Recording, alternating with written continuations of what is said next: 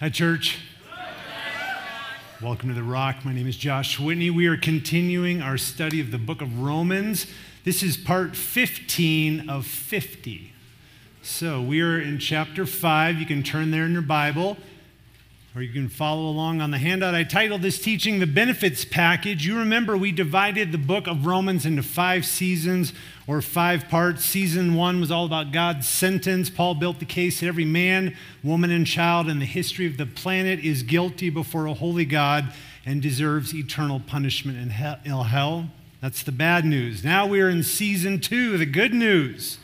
God's salvation. Deacon Paul kicked us off a couple weeks ago talking about how the righteousness of God is through faith. And then a couple weeks ago, Caleb talked about how we are credited with God's righteousness by faith. And then last week, Bill talked about how this isn't anything new. Abraham was also saved by faith. So what does my title mean? The benefits package. So as a Christian, we aren't just saved from our sin. There's an incredible benefits package that comes along with our salvation. So I want this teaching to be encouraging. These benefits that we're going to talk about are amazing, and they can't be taken away from you. Some of you are like, what does that phrase mean, a benefits package? Maybe when you interview at a job and they give you a job offer, they might give you a job offer like this. They might offer you a salary, but then there might be insurance, there might be retirement matching funds, vacation, time off, sick time, FLMA. There's all kinds of things that can go into a benefits package at a job. And you may or may not know that there is a benefits package that the Christian gets to experience. In Romans chapter 5, verses 1 through 11, detail our benefits package. And so basically in this teaching, we're going to fill out this list. We're going to look at what our benefits are. And so our salvation just isn't about our future in heaven one day. It's about the here and now. We're going to see how these benefits, what they are, how amazing they are, and that they're permanent. A few weeks ago, Caleb had these 2 slides. He talked about our sin debt was like we owed God $50 billion, but Jesus died on the cross to take away that sin debt. But we don't just stop at neutral. We've been credited with the righteousness of Christ. So it's like $50 billion of righteousness has been added to our account. And so these benefits that we're going to talk about in chapter 5 are kind of how that $50 billion is broken out. Here's our entire section. I don't expect you to read this. Some of you have great eyes. You can read it. But I highlighted every time it says we and us and our. I just wanted you to see this slide of where we're going to see this is all about us. We have, we stand, we rejoice, we were. This section is all about what God has given to us as Christians. So I'm going to pray, and we're going to dig into chapter 5. Lord, we thank you for chances to talk about the incredible riches that you have given us as believers. I ask that you would speak through me right now. You would teach your kids. You would speak to every one of them. You'd convict them. You would encourage them. But Lord, they would just be overwhelmed by the incredible riches, the benefits package that is given to every one of us who is a Christian. We say this in Jesus' name. Amen. All right, let's get into it. Romans chapter 5, verse 1, therefore, since we have been justified by faith, we have peace with God through our Lord Jesus Christ. What's the therefore? Therefore, in light of all the amazing truths that Paul and Caleb and Bill covered the last few weeks, it's summed up in we've been justified by faith. First of all, a few comments. Justification, the word is past tense. It's over. It's done. You're justified as a Christian. It's a one-time legal declaration. Here's a simple definition of justification. God has declared you righteous. That's fantastic news. You've been justified. But wait, there's more. What are the benefits? Let's start filling out this list. Based on verse 1, we see we have peace with God. This is not like some peaceful, easy feeling. This is the sinner's war with God has ended. Season 1 of Romans was all about God's sentence of us as sinners, that we deserve God's wrath and judgment. So sinners are at war with God, and God is at war with sinners, even if they don't know it. You go, oh, God's not at war with me. I direct you back to season 1 of Romans. Those verses made it clear every person is desperately in need of peace with God. Look at these verses for the unbeliever. In Psalm 7, it says, God is angry with the wicked every day. Isaiah 48 says, there is no peace for the wicked. So to have actual peace with God is an amazing benefit. So for the believer, the war is over. Hostilities have ceased. We've gone from being God's enemy to being God's friend. The world doesn't have peace. The world desperately wants peace. I had an email I got from a woman. She doesn't go to our church. She emailed me this week, and she said, I have no peace about my future. She's very anxious about what's going to happen to her when she dies. She has no peace because she's not at peace with God ultimately. I shared the gospel with her. You also need to know that peace with God can lead to the peace of God in our lives. But that's a different teaching for a different day. But regardless, it's an amazing benefit. Next verse, verse 2. Through him, we have also obtained access by faith into this grace in which we stand, and we rejoice in the hope of the glory of God. There's a lot of benefits here. It says we rejoice in God. In the Greek, it's we boast. And it's active case, like we're actively boasting about our benefits package as Christians. By themselves, no one can boast before God, but in Christ, we have a lot to boast about. I see three things. We have access, we stand, and we have hope. Let's talk about them. Access. We have obtained access, it says, by faith. The word access means to have entrance to the king by someone else's favor. You have access to God by faith. People want access. We want exclusive access and behind-the-scenes access and backstage access. And even more significantly, in biblical times, if you tried to approach the king and you didn't have access, you could be killed. Today, if you tried to approach a celebrity, you probably wouldn't be killed, but you might have a bunch of security guards dogpile on you. This guy just wanted to tell LeBron some political advice. It's good to have access to the king. Again, the king, you had to have permission to approach the king. When I moved to Utah 20 years ago, I struggled to find a good engineering job. And eventually I got a job, but at first I sent my resume to every engineering company in the city. I'm sure it got dropped in a file somewhere. Nobody would call me back. No hiring manager would speak to me. But then I had a former coworker who got me an interview with the best company and the best engineer in town. I got interviewed. I was hired. I needed that access. Christian, you have that access. That's what it says in verse 2. This concept of access was built into the Jewish faith. Think about their temple. Every year, the Jews would travel to the temple. The non-Jews had to stay outside of the temple. The Jews could go inside. But then there was a section that the priests went into and the regular Jews had to stay outside of. But then there was a place that the high priest had access to. Once a year, he went into the Holy of Holies. But what happened when Jesus was crucified? The veil tore in the Holy of Holies from the top to the bottom. So now as a Christian, we have access to God. This is an amazing benefit. You have 24/7 access to God. You can approach him anytime. Your first blank on your handout, do you consistently approach your king in prayer? In the Old Testament, Jews did not have access like this. If they approached God incorrectly, they could be killed. Not you, Christian. Do you consistently approach your king? And then going back to verse 2, it says, we stand by grace. We're so confident in our position as a Christian, it says we stand. We don't grovel. We're not insecure. We know we belong here because of the blood of Jesus Christ, and so we stand. Standing implies this like confident, secure position. If you're feeling unworthy before God, it's because you think that your position is about your performance. But when you realize this is all about God's grace, then you stand. And then back to verse 2 again, it says, we hope in the glory of God. What does that mean? Here's a question. According to the Westminster Confession, what's the chief end of man? Anyone? To glorify God and to enjoy him forever.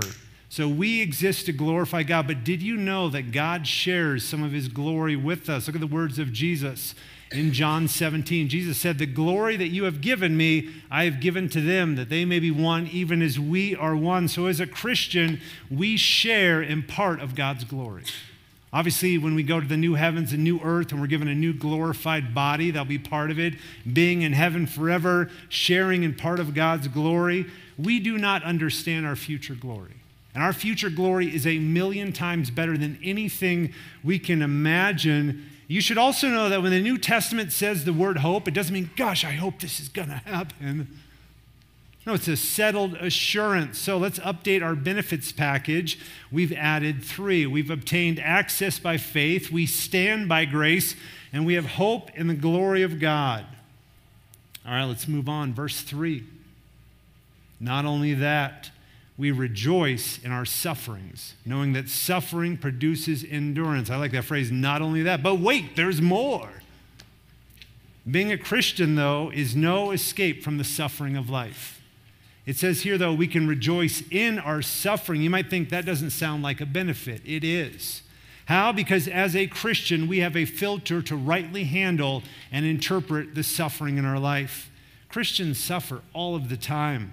I should show you my prayer journal for our church. There's all kinds of suffering in this room: emotional, physical, spiritual, financial, relational, medical, all kinds of hardship that we're going through as a church. Christians have hard times. Life is pain, and anyone who tells you different is selling you something, said the dread pirate Roberts, who was quoting Jesus. Jesus said in John 16, "In this life you will have trials."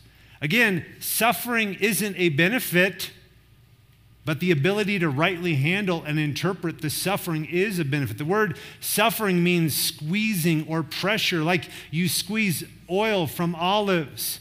So verse 3 says, we rejoice in our suffering.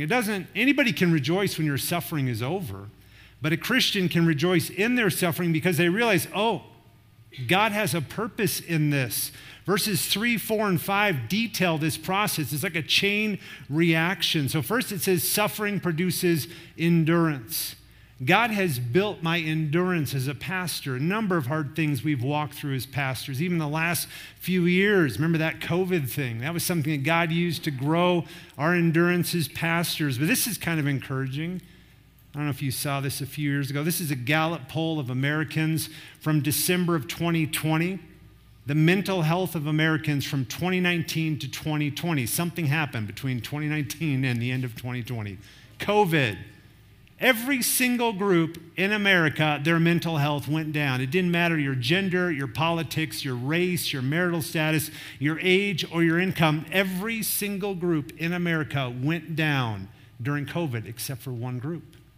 You see it? The pink group, the religious group, the group that went to church every week, it said. In America, that'd be the Christians. So good job, Christians. So the entire country suffered and is still suffering a mental health crisis, but Christians who were faithfully attending church through that trial, they actually grew in their faith. God was growing them through their suffering. That's what 3, 4, and 5 are talking about. Suffering leads to endurance. So your next blank, number 2, suffering ultimately demonstrates the reality of the Christian's faith. That's why we rejoice in suffering. So Paul continues to talk about this chain reaction. Suffering goes to endurance. Verse 4, endurance produces character. Character produces hope. So all of these things in life that are squeezing us, they can produce godly character in the life of a Christian, or they can make you bitter. But suffering can lead to endurance and character and hope. It makes me think about my trees. I've planted, I think, 30 or 40 trees in my yard over the last 20 years, and lots have died. That's a different story. I used to stake my trees like that photo on the left, but then one day I checked a tree that I had staked a year or so earlier, and it was super loose. It hadn't grown any roots. And so I took out all the staking, and now I don't stake my trees. I came back to that tree a year later, and it was firm in the ground because it had grown roots. The winds and the storm had motivated, or trees aren't motivated, it had caused the tree to grow roots. Trees without stress aren't forced to grow roots. Likewise, a Christian without suffering isn't motivated to grow in character. I've seen this very clearly in my teenagers' lives. We homeschooled our kids for 8 years, and then we sent them to public school, and there's a variety of families doing a variety of educational approaches that were all amazing. But my kids have experienced their fair share of suffering in school. Kids picking on them, persecuting them, being unfair to them, gossip, name-calling, bullying, all kinds of setbacks and challenges. And then as they've gotten older, gotten them a part-time job, they've had to deal with late nights and rude customers and people insulting them. Recently, there was a customer his lemonade was just not up to snuff, and he started cussing my daughter out at work. What would be my flesh response? Chill out, bro. It's a lemonade, man. But my daughter responded with kindness. She gave him a brownie. None of these things I would pick for my kid. Oh, I'd love to have somebody ream you out over a lemonade. I don't want suffering in my kids' lives, but I see how suffering is producing in them godly character. They're learning how to endure it, how to grow, and I am so proud of the young men and women that my teens are becoming. God brings things into my teens' lives that I would never pick for them. But I see the character it is building in them. Hardship is growing my kids' character. Likewise, it's growing our character too, Christians. Your next blank, number 3, hardship grows the Christian's character. And then Paul continues to talk about the chain reaction, verse 5. And hope does not put us to shame because God's love has been poured into our hearts through the Holy Spirit who has been given to us. So the chain reaction, suffering to endurance to character to hope.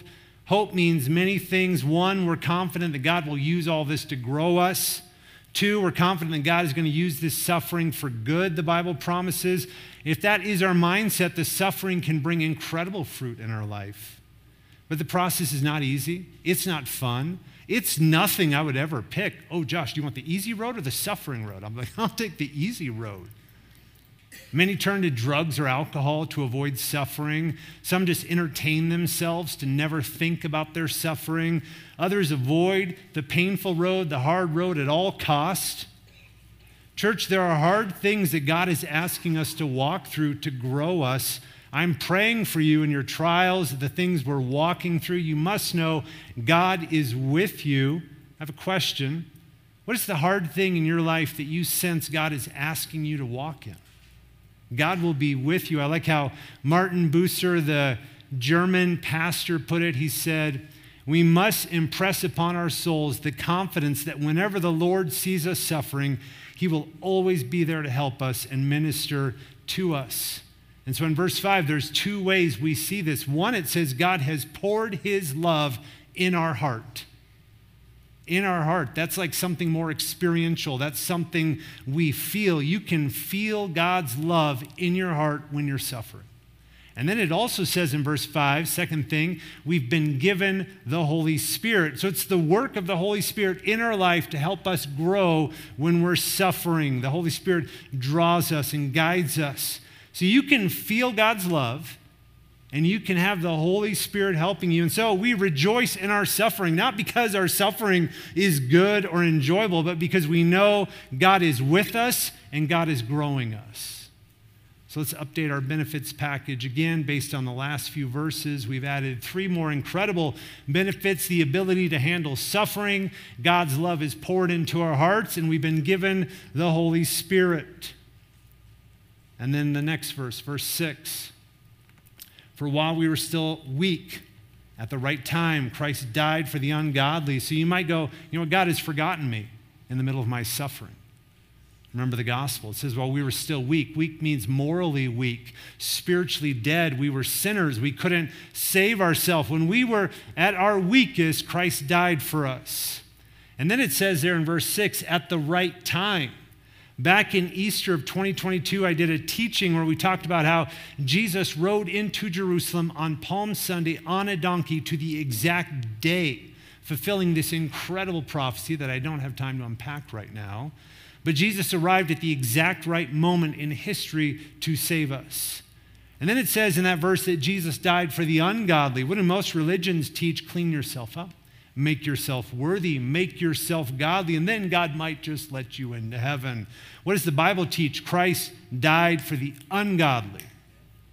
And then the next verse, Paul's going to illustrate just how unbelievable this is. Verse 7, for one will scarcely die for a righteous person, though perhaps for a good person one would dare even to die. What's the difference between a righteous person and a good person? Most commentators think a righteous person is a person who follows the rules. A good person is a person who actually brings good into people's lives. And so to paraphrase it, he's saying, they might die for somebody who's a rule follower. They're probably slightly more likely to die for someone who's done good for them. But either way, it's very rare.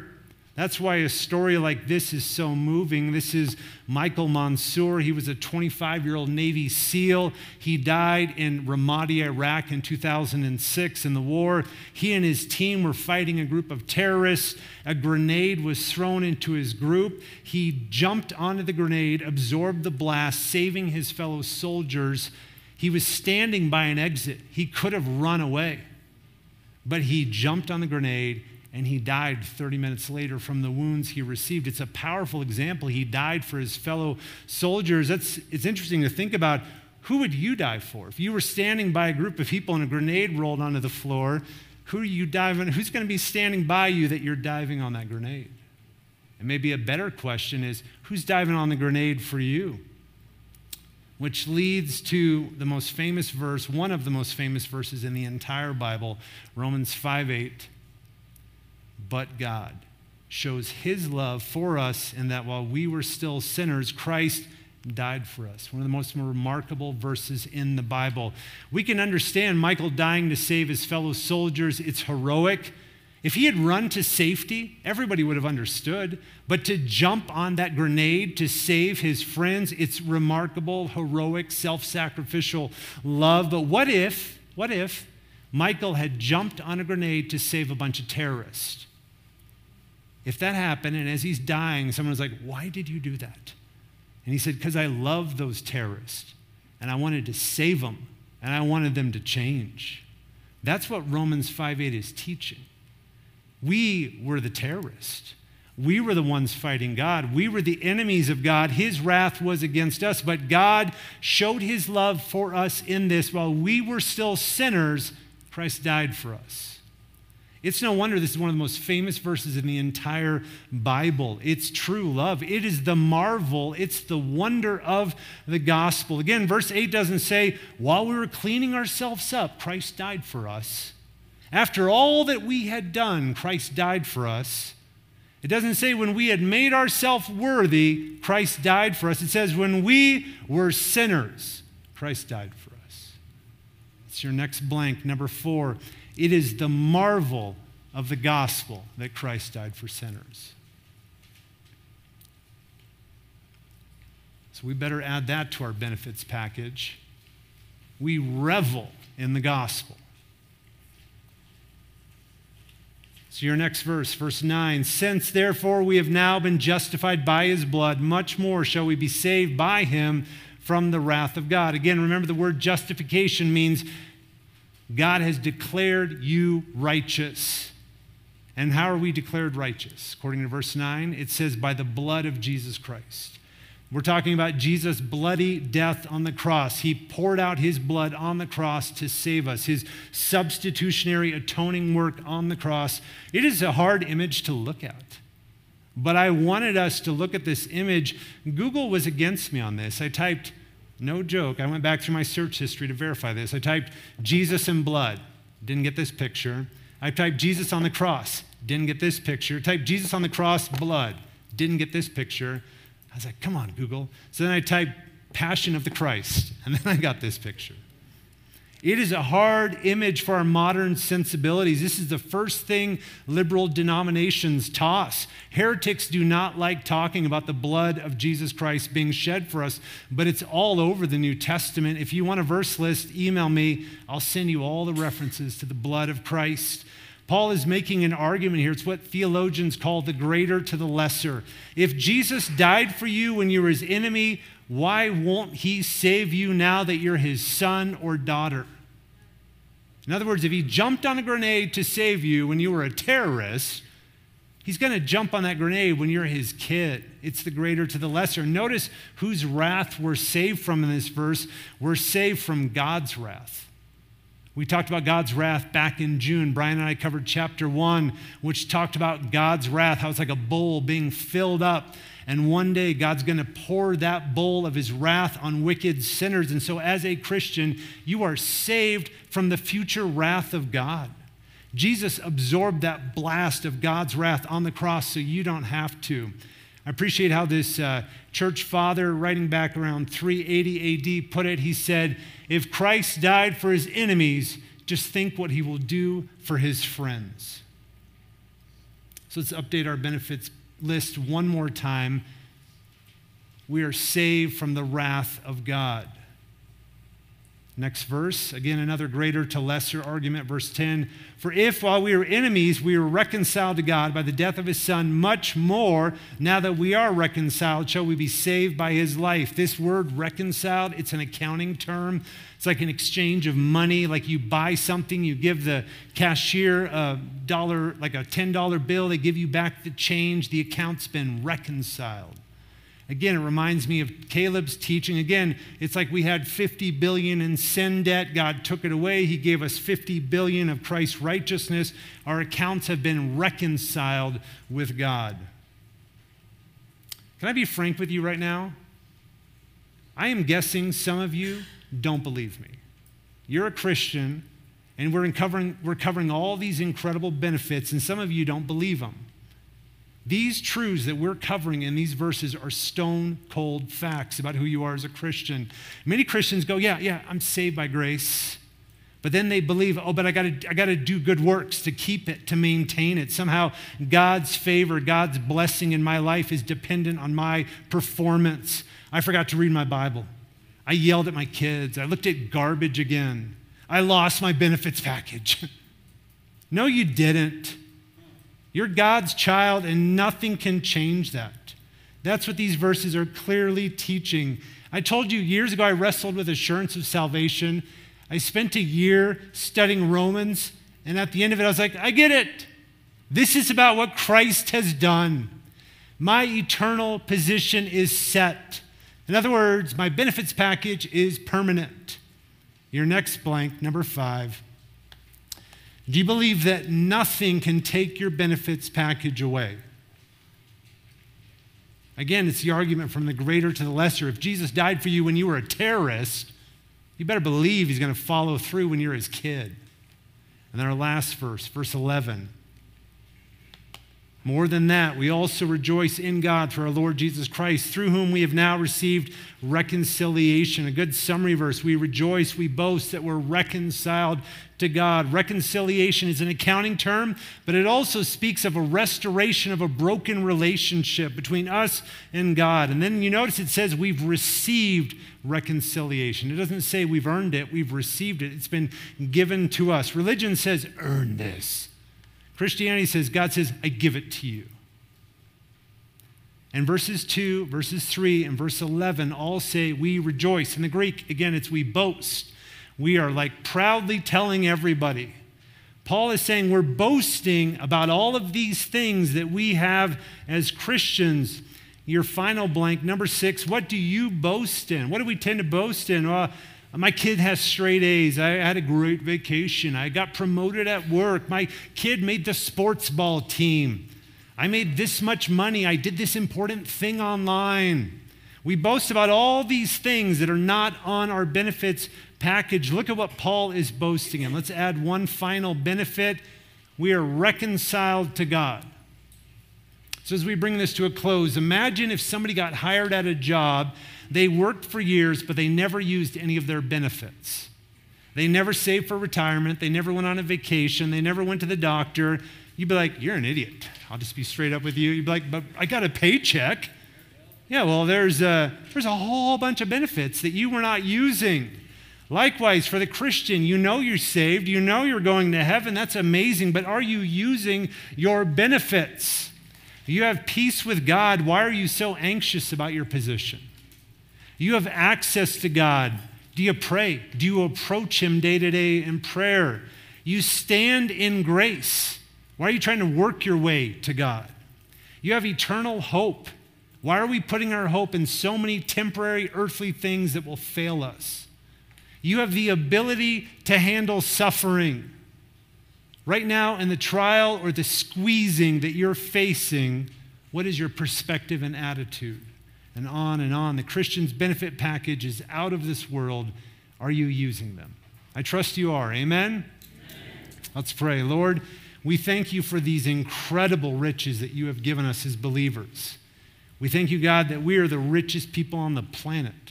These are the most important things that are true about us, Lord. We thank you for the peace and the access and the position and your help in suffering. We thank you, God, that you hear us. We thank you that you died for us when we were terrorists. We thank you that nothing can take this away from us. Lord, I know many of my brothers and sisters, they read this list and they don't believe it. Lord, I pray that they would understand that these things are 100% true about them and they would live a life that reflects it. And Lord, some of us might believe it, but we just don't care. Lord, we want to be men and women who boast about these things because these are the only things that are going to matter for the rest of eternity. These are the things that the rest of the world will someday go, man, I wish I had those benefits. And God, there are people in this room right now that have never accepted you as their Lord and Savior. I pray that they would become a Christian today and they would get the benefits package found in you. We say all this in Jesus' name. Amen.